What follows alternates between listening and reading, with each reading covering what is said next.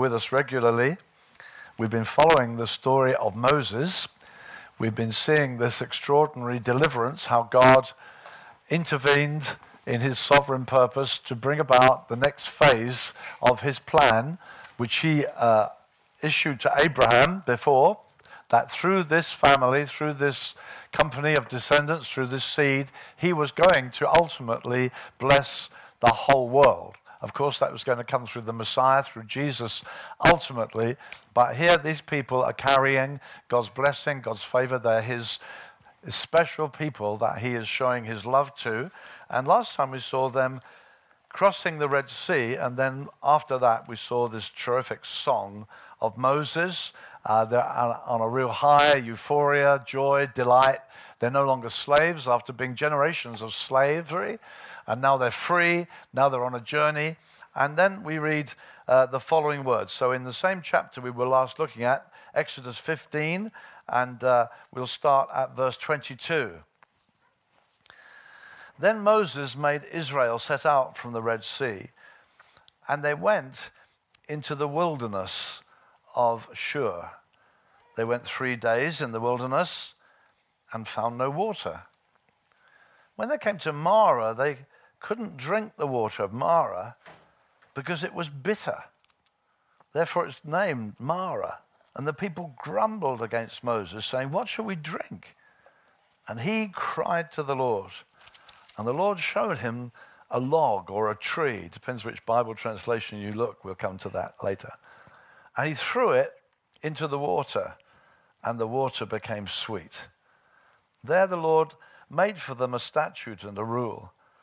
And there he tested them, saying, "If you will diligently listen to the voice of the Lord your God, and do that which is right in his eyes, and give ear to his commandments, and keep all his statutes, I'll put none of the diseases on you that I put on the Egyptians, for I am the Lord your healer."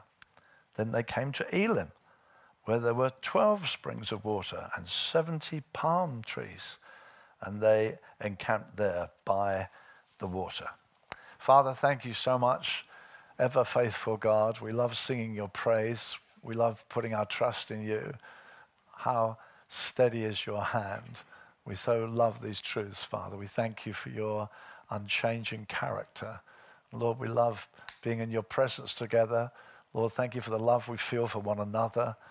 Lord, the friendship, the bonds of love. We give you the praise, Father.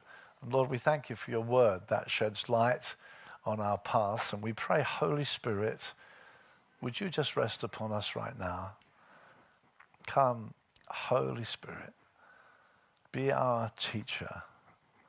Lead us into truth, we pray. May the truth do us good. May it fortify us for life. May it help us, Lord. I pray for everyone listening, we might be helped to live the Christian life because your word has come to us. So, Spirit of God, would you do that, please? We ask it, Father, in Jesus' name. Amen. Amen. So we've seen these 2 million people extraordinarily delivered from the mighty Pharaoh, the slavery they've been enduring for generations, the kind of hopelessness that they must have experienced, that there's no way out, there's no hope. Suddenly a deliverer in Moses, God having raised him up, trained him, and increasingly manifested his power. So through the plagues and the signs and the wonders, they are actually delivered from slavery. They encounter the blockage of the Red Sea, but it only opens up, and through they go. The Egyptian army is wiped out. And not only that, they're told to spoil the Egyptians. It's like taking 400 years of back pay. They go out carrying lots of gold and silver and precious things. And I mean, life is unbelievably wonderful. Everything's dramatically changed. And you can hardly imagine the euphoria and excitement of these people who for generations had no hope, despondency, despair, no sign of God. Suddenly God's on the scene. Suddenly there's a mighty deliverer. Suddenly they're on the move. Not only are they on the move, but last time we looked at this terrific prophetic song Exodus 15, the first part of that chapter, which is actually like the first psalm of the Bible. And he sings out not only his expression of thanksgiving, Lord, you're a warrior, who's like you, you're glorious, you're wonderful. He also goes on into the prophetic and starts saying, you will bring them into the land. You'll give us the mountain of God. You'll have your sanctuary there. So he's looking into the future. He's giving them a sense of significance, of destiny, that they're not just escapee slaves running for it. They're a gathered people. They're on a journey. They have significance. God's with them. It's just wonderful. And then you get that kind of ominous phrase, so he led them into the wilderness. You think, wait a minute, led them into, kind of familiar ring when you think of the baptism of Jesus, actually. But they got led into the wilderness. They're on a journey, and they're going to find that this journey is not necessarily everything you choose, because as they start on this journey, they find there is no water. There's no water. Well, I guess for the first day, you get on with that, don't you? I mean, you're carried by the euphoria. This is so exciting. God's spoken of our future. The slavery's behind us. I guess for one day, that's okay. You cope. You get on with it. You can handle the pressure. There's enough momentum in our spirit to carry us through that. But second day, I mean, it's pretty hot in the Middle East. And the sun's bearing down. And there are 600,000 men, but there are wives and there are children, and there's no water for 2 days. And then 3 days, and there's no water. There's just, it's not what I expect. This isn't what I expected. This isn't what I signed up for. This isn't what Moses was singing about. I mean, he was talking about something wonderful, wasn't he? But we're without water for 3 days. Not just in British climate, but in that climate. And you just ponder that for a moment. Think about that for a minute. And hey, this isn't the journey I signed up for. You know, we heard this morning about people signing up, you know, joining. Hey, this sounds fun. But then no water for 3 days in intense heat. And the fear element that comes. And this is an extraordinary thing that actually there's a glory cloud up there. They're being led supernaturally by God. God is supernaturally leading them, but it's not helping me where I am. It's all very well knowing some things about this amazing God, but I'm thirsty, and my kids are thirsty, and this is getting to be very scary now. Now this is life-threatening. This is real danger. The children are screaming and people are in real problems. This is not what I expected. Of course, the Bible says this. All these stories are written down for our instruction, upon whom the ends of the ages have come. They're all written down for the Christian to read, to be fortified by, to be helped by, to see these scriptures come into our lives and think, hey, that's relevant. Because actually it is. We can start off in the Christian life, and it's possible actually to kind of talk about Christianity as though it's the answer to every problem you'll ever face, and make it sound very easy. And often we'll hit difficult seasons which we didn't fit that in. That wasn't written in my diary. I didn't expect that to come along. That wasn't what we were projecting. That's not what we were planning for. I was just following the cloud. I'm with the Lord. We're going to the mountain of God. And what's all this about? What's going on here? And they meet with real pressures. We can find that. Events that we never anticipated suddenly are thrown across our path. We didn't anticipate that. There's no way you knew that was going to happen. And suddenly you're facing a massive event. Sometimes people let you down. Your difficulties with, you become a Christian, you think, oh, they'll all be thrilled to hear this. I found God. And hey, you can find God. Nah, we're not interested. And suddenly you're the odd one out in the office. You're the one people don't speak to so often. The one that sometimes you come in the room and they're talking and they all look at you and you hear the little chuckle and it all goes quiet. And hey, this isn't much fun. I'm being isolated. I didn't anticipate this. I thought they'd be happy. I've found peace. And no, they're just calling me funny, religious. And that's not pleasant. So we hit things we didn't anticipate. We get difficulties. Even family can turn off us because, well, you've become a Christian now. Another pressures we find, which we didn't anticipate that, we suddenly find that actually not all Christians are perfect. We thought they were. We thought, oh, they're so lovely. But after a little while, you find, actually, she doesn't seem to think about me when she says those things. And why was I left off that list? Why didn't I get told?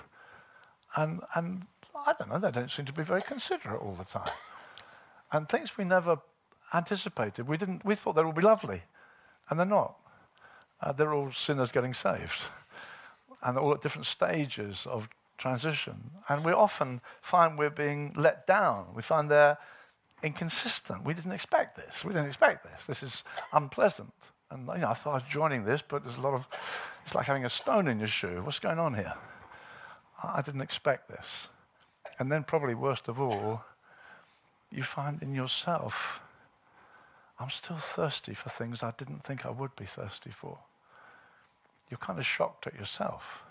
Oh, gosh, I still lose my temper. I still get depressed. I didn't think I'd still want those things. And suddenly you find not only are there problems out there, there's thirst in here that you didn't expect you'd have. Because, well, I found God now. I've got the cloud glory. I'm following God. But suddenly in my heart, I find, hey, I need other things as well. And I find I'm in a battle. I find I'm being challenged and big questions are being asked. I still get depressed. I was shown a book this last week by a friend of mine called John Hosier called The Sufferings of Spurgeon. Strange little book. But that man, you may or may not know, he's probably the greatest preacher this country's ever seen. He led what would be called a mega church in these days, but a century or two back in the heart of London. He preached to thousands when he was actually just 18. He started, I think, early 20s. Thousands flocked in to hear him. And he's full of humor. If you read his sermons, he's amazing. But actually, behind the scenes, he went through huge conflict, doubts, battles, all sorts of things. Spurgeon. He's pretty public about it sometimes. He has dark, difficult days. And you think, I didn't expect that. I didn't think I'd still be thirsty. I thought I'd be okay. And that's the biggest shock of all when you begin to find difficulties in yourself. You think, gosh, I don't seem to have grace for her. And that guy really turns me off. I thought I'd be all right with them. And you're a bit disappointed with yourself. You feel, hey, I'm not all that I'd hoped I would be. We sometimes sing songs like this, you're all I want, you're all I ever needed. It's a wonderful song. I remember once we were singing it in the church in Brighton when I was leading there, and I just felt prompted to go to the mic and say, this is a real song of faith. It's a hard song to sing, actually. I don't know if you realize that as you're singing it, you're all I want. Are we really singing that with faith? Do we really mean that? Because life's tough. Life is tough. Life is demanding. Life is lonely. You can have horrible setbacks. You have fear in the night. Is this ever going to end? Will I ever get through this sickness? What's going to happen to my parents? What's going to happen to my teenage kid? You're all I want. You're all I ever needed. Wait a minute. Is that true? I was just trying to encourage people to say, actually, there's truth there. There really is truth there. But we don't benefit from singing it without thinking about it, without pondering, what am I saying? What do I really mean? Because that will be tested. That will be often tested by setbacks and things in yourself you wish weren't there. And yet to be able to sing with confidence. And we're going to see how God does answer their need. And God comes, we get into big challenges. And I want to just underline 3 days is a long time without water in that climate. We think about these little children.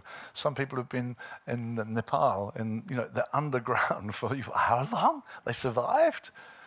You think, how on earth did they do that? How did they do that? And there's 2 million people like that.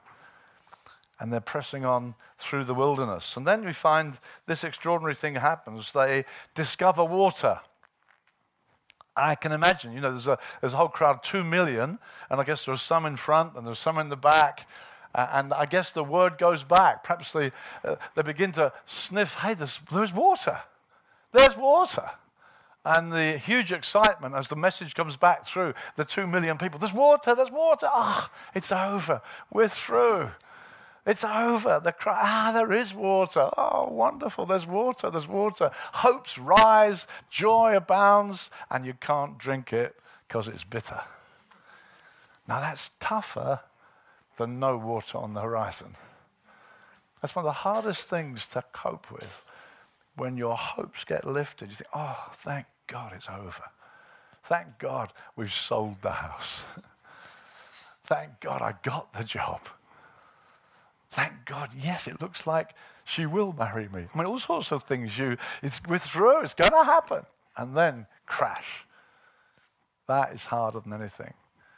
And this is what happened to these poor people, that their hopes were raised for a minute. We're through this thing. It's over. The test is over. We can all know there are trials and seasons. The season is over. But it isn't. It's worse than ever.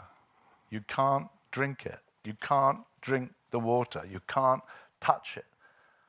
The deep disappointment, disillusionment that sweeps through. And I want to just remind you again, the glory cloud's still there. This sense, well, I know there's a God. I know he's there. You know how steady is his hand. What about me? And that's the real danger time. It's not like I don't believe in the cloud anymore. It's there, day and night. You know there's a God. But he's not meeting your need. He's not answering you. He's not coming to where you are. And he allowed your hopes to be raised only to be dashed. And that's the story. That's what we're reading about here. You get even in the Psalms are so honest, aren't they? Oh, for the wings of a dove that I might fly away. It's like, can I get out of this? Is there some escape route? That's your first response, isn't it? I want to get out of this. And the psalmist so honestly said, oh, for the wings of the dove, I want to get out. Now, happily, the psalm doesn't finish there, but it hits that. And you will know times when you think, if only we could escape this problem with these neighbors, this problem with this, if only, is there any way out of this? Over the wings of a dove. We might begin to think, oh, I'll blow the cloud. And I think I'm going to go back. And that terrible taking away from your confidence in God when you think, what's the point? You're going to go to church now? I don't think I'll bother. And that sense of, well, it doesn't work for me. And beginning to throw in the towel. And I think even worse, to be honest, is when some people buy into a kind of a cynicism that acknowledges the facts but doesn't really celebrate them. I know when I first got converted, I was shocked when I first started meeting that.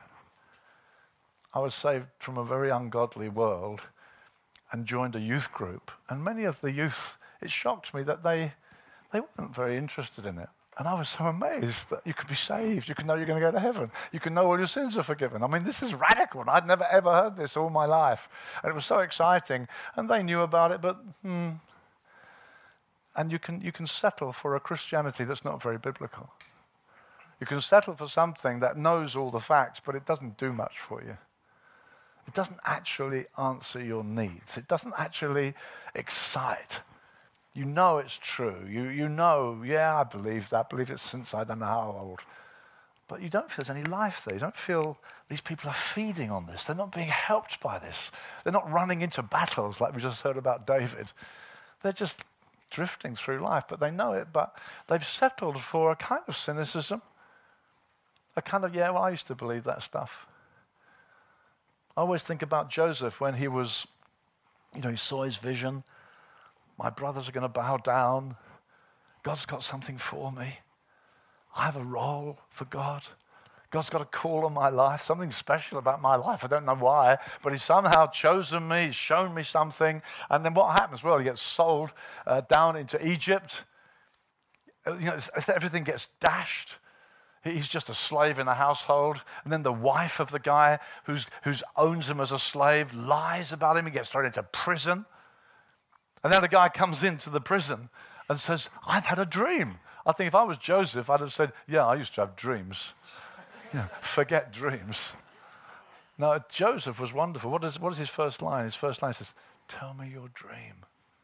That's the most wonderful, I think it's one of the most wonderful words in the story of Joseph. I think if we were Joseph, you think, yeah, dreams, yeah, forget it. The promises from God, forget it. That's for the young, naive Christian. We've grown up as Christians. We're not really, we don't expect that. And it's possible, dear friends, to settle there, to settle at a kind of halfway house where you haven't abandoned the cloud. Yeah, we're following the cloud. But there's not much excitement about it. Because, well, it doesn't really meet your need. It doesn't help you with your actual relationships that I struggle with. It doesn't help me get on with that guy. It doesn't help me at work. It doesn't help me with my internal problems, the things I'm still thirsty for. It doesn't actually help me. There's no way through. You just follow the cloud, but your needs are not actually met. And some people think that is the Christian life. It's like you get saved, and then you just do what you can. And that's not what this story is telling us. But it's possible to go there. It's possible to take that as an alternative. You just settle for that. And beloved, as we grow as a church and we welcome new friends in, we want to say that's not what we're into. We're into a faith that proves God, that experiences God, that finds that God is enough. But we need to see how the story comes through so that we don't give in to bitterness. We don't lower our goals. We don't yield to a kind of halfway house of faith. We don't become worldly wise. Yeah, you can be enthusiastic, but don't be When the Spirit began to be poured out on some of the churches freshly, you met a lot of, don't get so excited about God. Why not?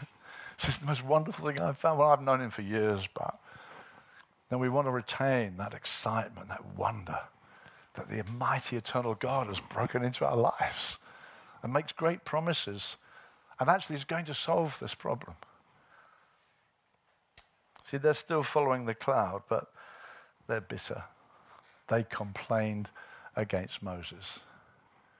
See, murmuring is one of the big sins of Israel. It gets referred to often. In the Old Testament, it's referred to some 10 times in the books of Moses. They murmured. They're following the cloud, but they're murmuring. And they're often murmuring against Moses. You don't sort of murmur against God too often. That's God. So it's easy to murmur about people. Calls himself this. What do you think about that? And that's, you get into the New Testament, it says, do all things without murmuring and complaining. Work out your salvation. God's at work in you. Murmuring and complaining is not appropriate to the people of God. It's a foreign thing. And so we need to put it away from us. But this was happening here. They start murmuring against Moses. They start speaking against him. And then it says Moses cried to the Lord, God, help. And then you get this strange phrase, the Lord showed him a tree. ESV says showed him a log. Showed him wood. You look at different Bible translations and you'll find, interestingly, there's a reference to a tree, to wood, to a log. We'll look at it in the New Testament as well. In some ways, it's rather strange. It's a bit like some of Elisha's strange miracles. Some of the strange miracles Elisha did. Think, what on earth was that? That's strange. Put this in it, do that with it. And it's a bit like that. But in other ways, because of it being a tree, because of it being wood, down through the centuries, preachers have seen a reference to the cross. If you go back even as far to Matthew Henry, one of the earliest, most famous commentators ever, he talks about the cross. And people have talked about it in those terms. Let me remind you of some New Testament phrases that are similar. Acts 5:30, it says, Jesus, whom you killed and hanged on a tree. In the margin it says, on wood. But it says you hang him on a tree. Again, Acts 10:39, they slew him and hanged him on a tree. Galatians 3:13, having become a curse for us, for it's written, cursed is everyone who hangs on a tree. And then in Deuteronomy and chapter 21, you get this statement about they're hanging people up. And it's an interesting thing. Deuteronomy 21:22 and 23, it says, if a man has committed a crime punishable by death, and he is put to death, and you hang him on a tree, his body shall not remain all night on that tree. You shall bury him the same day, for a hanged man is cursed by God. You shall not defile the land that the Lord your God is giving you for an inheritance. Their thought was, if someone has committed a sin grievous enough, yes, he may be executed. But when you've executed, you've done all you can as a human being. And so they would then hang him up that God might curse him. That's the thinking behind it. This guy is such an offense to the people, such an offense to us as a nation. Let him be cursed. And the cursed is everyone who hangs on a tree. And that phrase is picked right up and brought into the New Testament, and particularly into the book of Galatians, where it talks about Jesus who's carried our curse. Cursed is everyone who hangs upon a tree, hangs on wood, who's hung up there, carrying away. It's like we've done what we can. We can take his life from him, but we can't do any more. God, you can curse him. And there Jesus took away our curse, took away everything that was against us. And that's what the book of Galatians brings out in the New Testament, that Jesus took that place. But it's interesting, it says here, he showed him. It's an interesting phrase. It doesn't say he saw a tree. It says he showed him a tree. It's like he directed his gaze and gave him revelation. And that's what it says about the cross in the New Testament. That we need a cross, we need a revelation to see what the cross is all about. It's not logical to see a man who's dying on a cross has got anything to do with my life. It's not logical to think this is going to be God's way of salvation. It's not logical. It doesn't make any sense. It needs God to show me it. It needs God to reveal it. And so Paul says in 1 Corinthians 1, he says, the word of the cross is foolishness to those who are perishing. Jews ask for signs, Greeks seek wisdom, but we preach Christ crucified. To Jews, a stumbling block.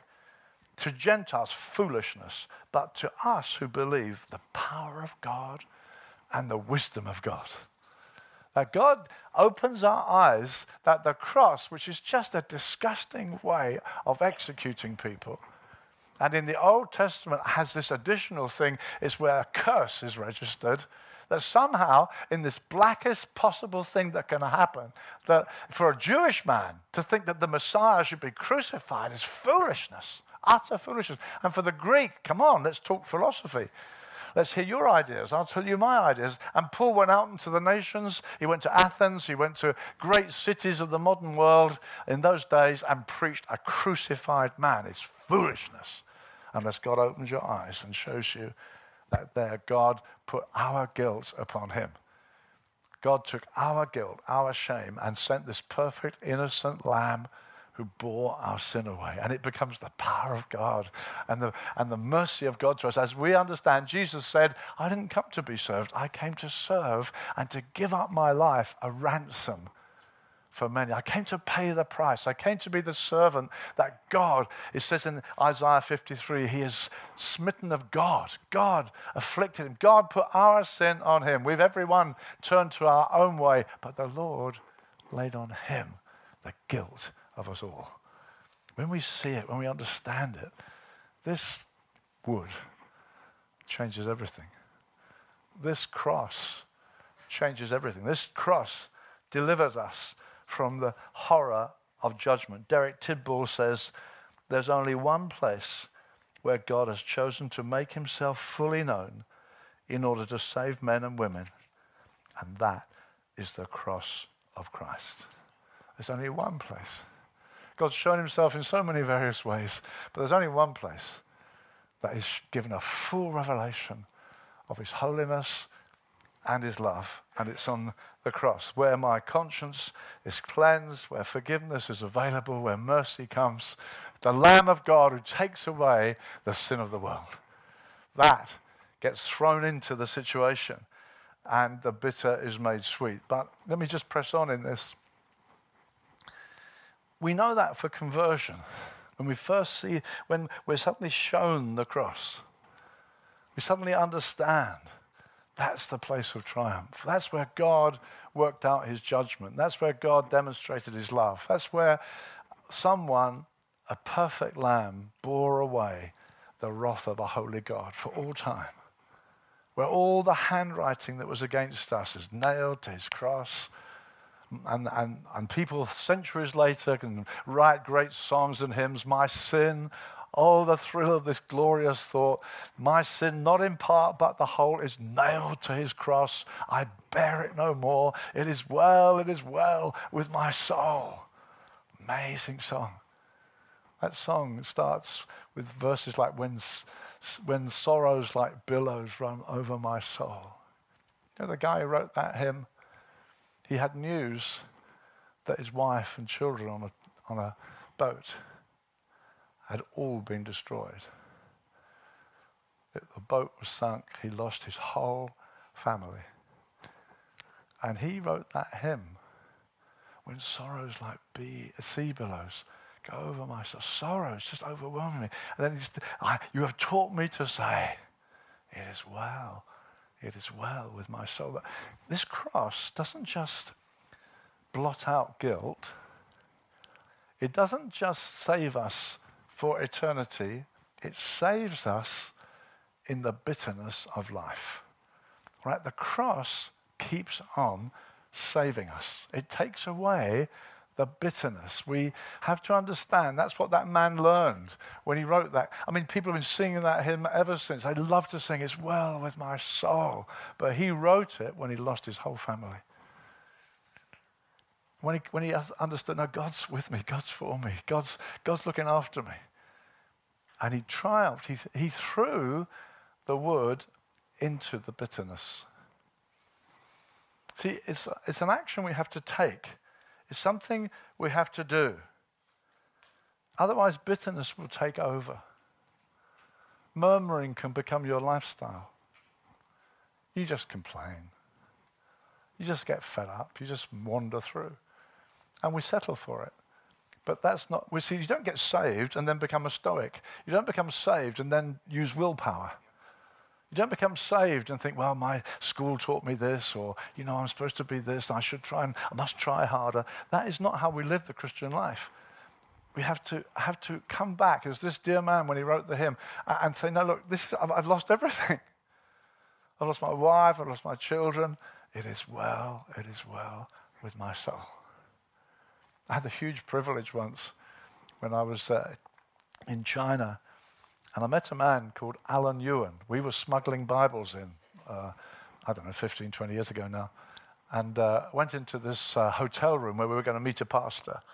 And a Chinese pastor turned up, and he's now in his early 80s, but he's as bright as anything, absolutely bright. And I remember he sat on the floor, we're sitting on chairs. We said, oh no, it's okay, he sat on the floor. And he began to tell us his story. And I said, tell me. He said, well, when I was 44, and he had a wife and 6 children, he was taken by the communists and put in prison. And he was in prison for 21 years. And they had no contact. In fact, Wendy stumbled on a book of a story of a number of godly women, and one of them is his wife. And she was proposed to by a number of godly men. So, look, I'll care for you and your 6 children. I'll look after you. I'll marry you. And she said, no, he may still be alive. He may still be alive. And she waited. And he was in prison for 21 years. And when he was 65, they obviously thought, well, he's finished. He's 65. Chuck him out. So they threw him out of prison. When I met him, he's like in his early 80s. And his face is shining with joy. And I said to him, and he told us this story. He told us lots more details I haven't gone into. I said, you've suffered so much. And his face shone. And he simply said, nothing compares with the cross. I'll never forget it. I think it's one of the greatest privileges of my life to even meet the man. He just said, he was untouched. It's like those guys, they took him out of the flames. You remember they were thrown into the fiery furnace, and they took them out and said, they didn't even smell of smoke. They didn't even smell of smoke. This guy's come out 21 years in prison. He didn't smell of it. You felt, wow, what a triumph in this man's heart. And when I got home sometime later, I was looking at a magazine about the Far East, and there's Alan Yuan, he's under house arrest. He baptized 400 people in one day. He's finished at 65. He's about 85 then. He baptized 400 people in one day. They put him on house arrest. I think, this guy, you're not going to stop him. He's done 21 years, and he's not touched by it. See, beloved, he's nothing compares with the cross. The bitterness, my wife. When he told me that, I thought, boy, I've got 5 kids. Imagine when I was, I tried to imagine it, when I was 44, you're watching this happen, and then you don't see them again till you're 65. You don't know where they are. I mean, talk about bitterness. You think, how do you cope with that? He threw the cross into it. Nothing compares to the cross, he said radiantly. Beloved, the cross saves us. It keeps on saving us.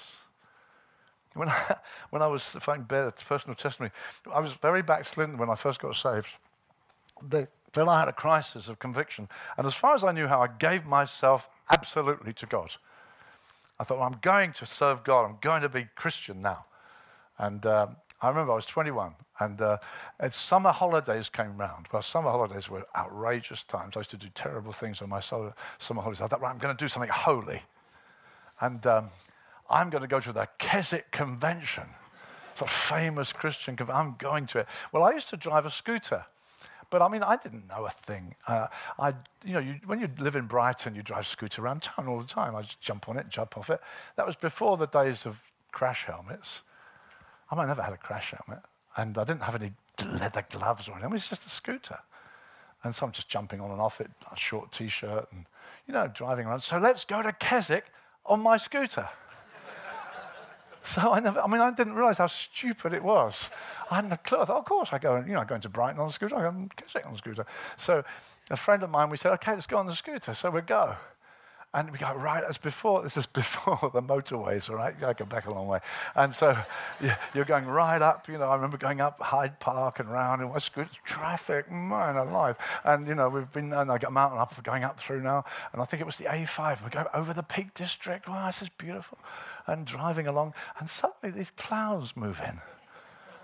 Clouds. That's black. That sky's black, and that's coming over. It's coming late. I'm shouting to my friend, that looks a bit. We're just short sleeve shirts, no helmet, nothing. That looks a bit dodgy, And we're driving through the Peak District, and it goes on forever, and the clouds fill the sky, and it starts raining, and not only is it raining, it's hailstones. And I haven't got goggles or anything like that. I'm just a scooter driver. So I said, wow, what is this? And there's nowhere you can hide. There's just bleak hills. And this road that goes on. And there's the road. And there's nowhere. nothing. So you're out there, wow. And every hailstone's going in my eye. And my fingers are absolutely, These hailstones, it's like daggers, And we're driving along, my friend, what are you doing? He's going along. And do you know, this is honest truth. I was 21, but it's honest truth. I remember I suddenly thought of Jesus' hands. And I suddenly thought of Jesus' brow. It just came to mind. And I thought, Jesus, what you went through.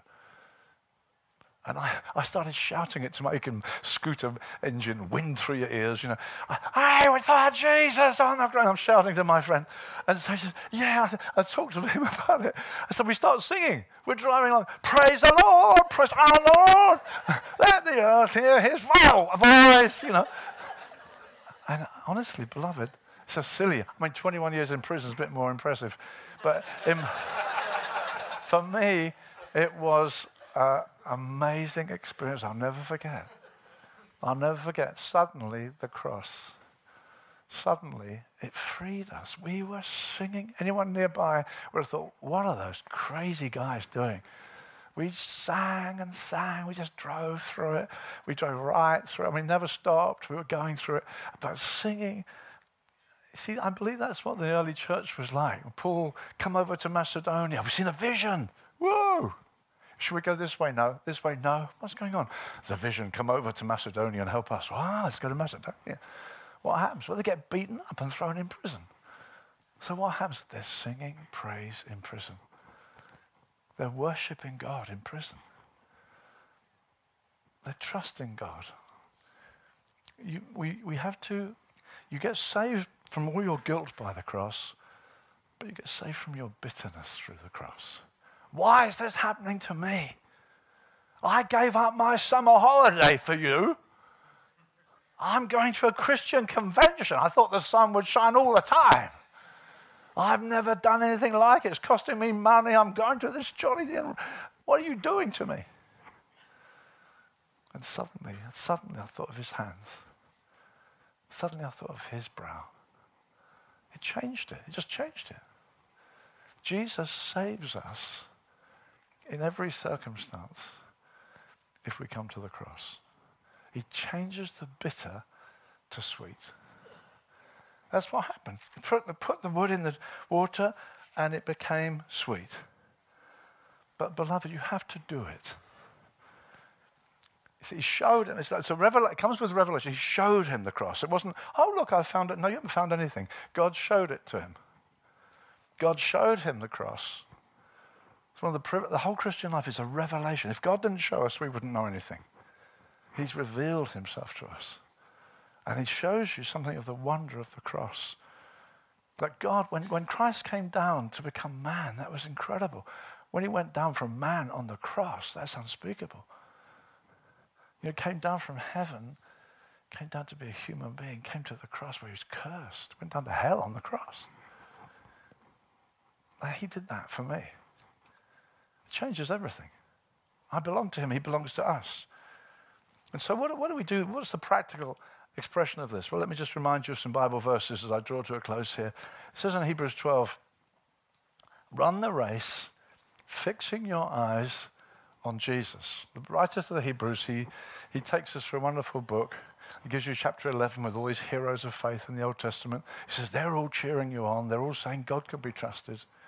Then he says, now you, run the race, fixing your eyes on Jesus, who, for the joy set before him, endured the cross. He is the pioneer and perfecter of faith. He's our file leader. He's the one this is the one we're following. We're not following Alexander the Great, who said, give me more lands to conquer. We're following one who said, take up your cross and follow me. Fix your eyes on Jesus, who endured the cross and the shame for the joy set before him. It's something you have to do. Consider it. It's a mental process. There are spiritual things, there are things we feel emotionally. Sometimes you can be in a prayer meeting, woof, here comes the Spirit. You can feel sometimes immediate joy bubbling up. The Spirit gives you experiences of his presence that are immediate. Just come, whoa, joy, Jesus is here. It's wonderful, I love it. There's other times you have to consider him. That's what Alan Ewan did in prison. 21 years without your wife and kids. Nothing compares with the cross. Radiant. He considered Jesus.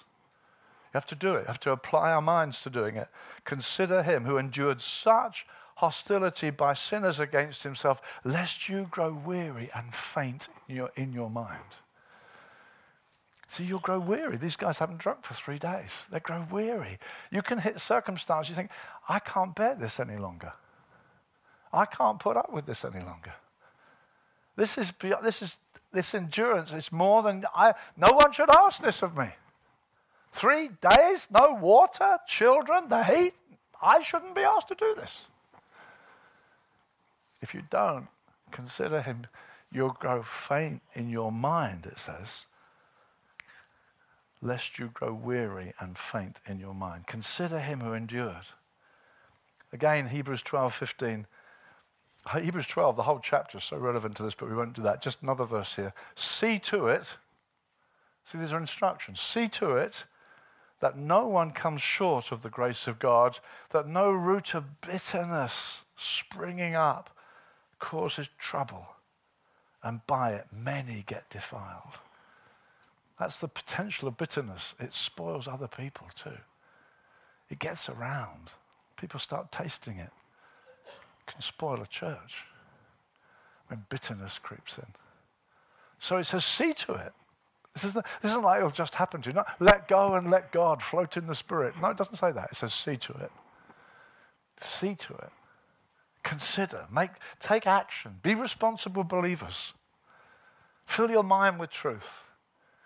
The Christian life is a mixture of letting truth. Paul says, I labor, teaching every man, warning every man, that I may present every man. I read a silly article the other day. A guy said, the early church didn't have a Bible, just had the Holy Spirit. Well, it's true, they didn't have a big black Bible, as he said. Yeah. But Paul said, day and night with tears I taught you. It's very glib to say, they just had the Holy Spirit. No, he said, I taught you, I admonished you. Why? I want to present you mature. That's his goal in Colossians 1:29, to present you mature, not to present you laying back and floating, the Spirit. No, to present people mature requires, we have to apply our minds as well. It's lovely when the Spirit fills your sail. When you feel his energy, it's wonderful. But that's not all.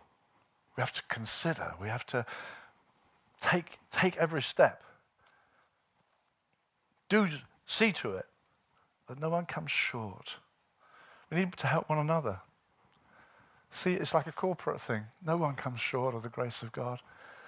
No root of bitterness growing up. Watch out for one another. If someone's overtaken in a fault, let those who are spiritual help him out of it.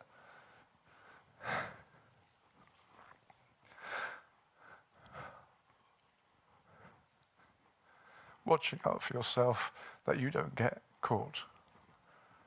That's what it says. It's a corporate thing. Watch out for one another. Help one another through.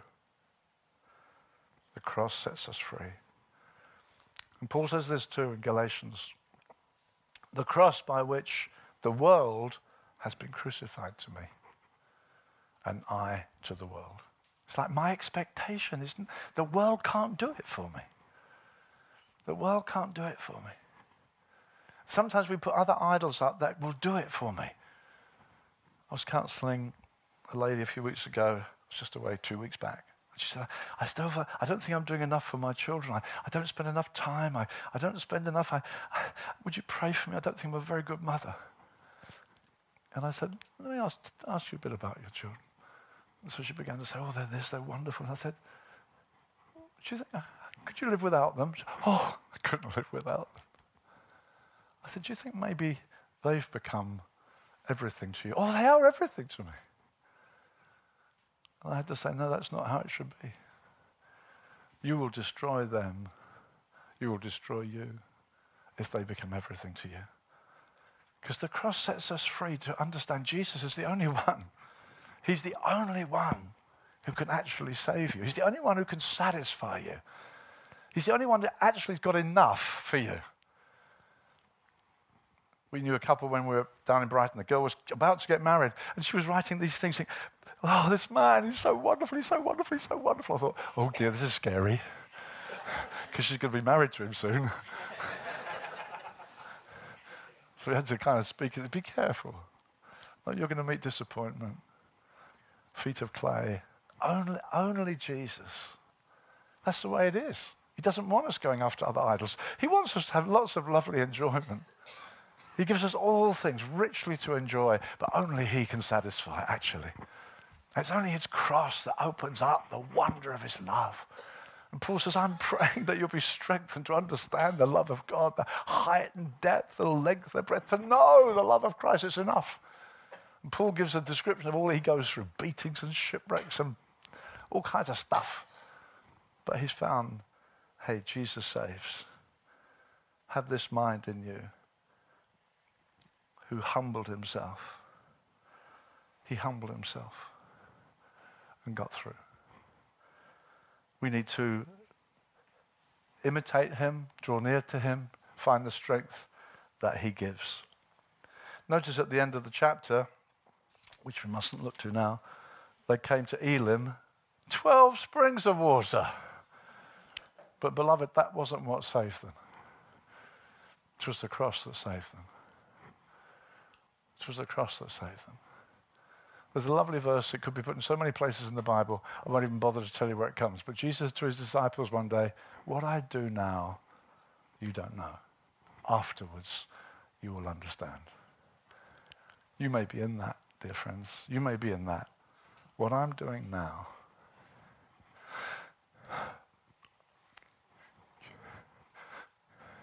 you don't understand. That may be how it is for you. Afterwards, you will understand. They came to Elim. There's so much water. God could do that any time. He can supply water any time. It's more important you understand what the cross does. It's more important. So how about you? Are you making sure? Consider him. Or you say, doesn't work. Come on, don't be so idealistic. God doesn't really meet your needs. I mean, we know about it. But don't settle for that. I appeal to you, don't settle for that. Don't settle for that. It's not enough. He's the answer. He is the answer. He's enough for us. He's enough for us. We can prove him. We can know him. We can experience him. And when we ponder his cross, it changes everything. Are you doing it? Please do it. Please take every effort. Fix your eyes. See to it. Okay, let's stand to sing and pray. Thanks, Robin. Lord Jesus, we just come to you right now. We thank you, Lord. We could write over what we call Good Friday. What I do now, you don't know.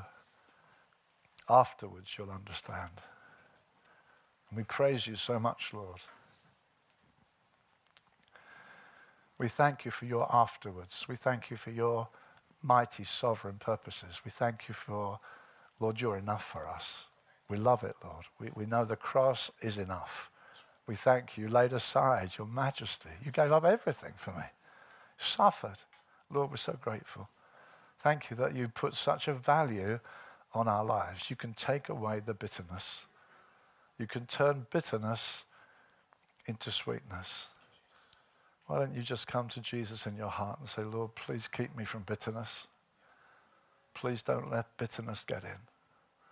Please forgive me. Deliver me from bitterness. Lord, don't let me go down that road. Help me to trust you. Help me to throw the cross in. Turn it to sweetness, I pray. Make it your prayer. Let's sing our song. Thank you, Robin.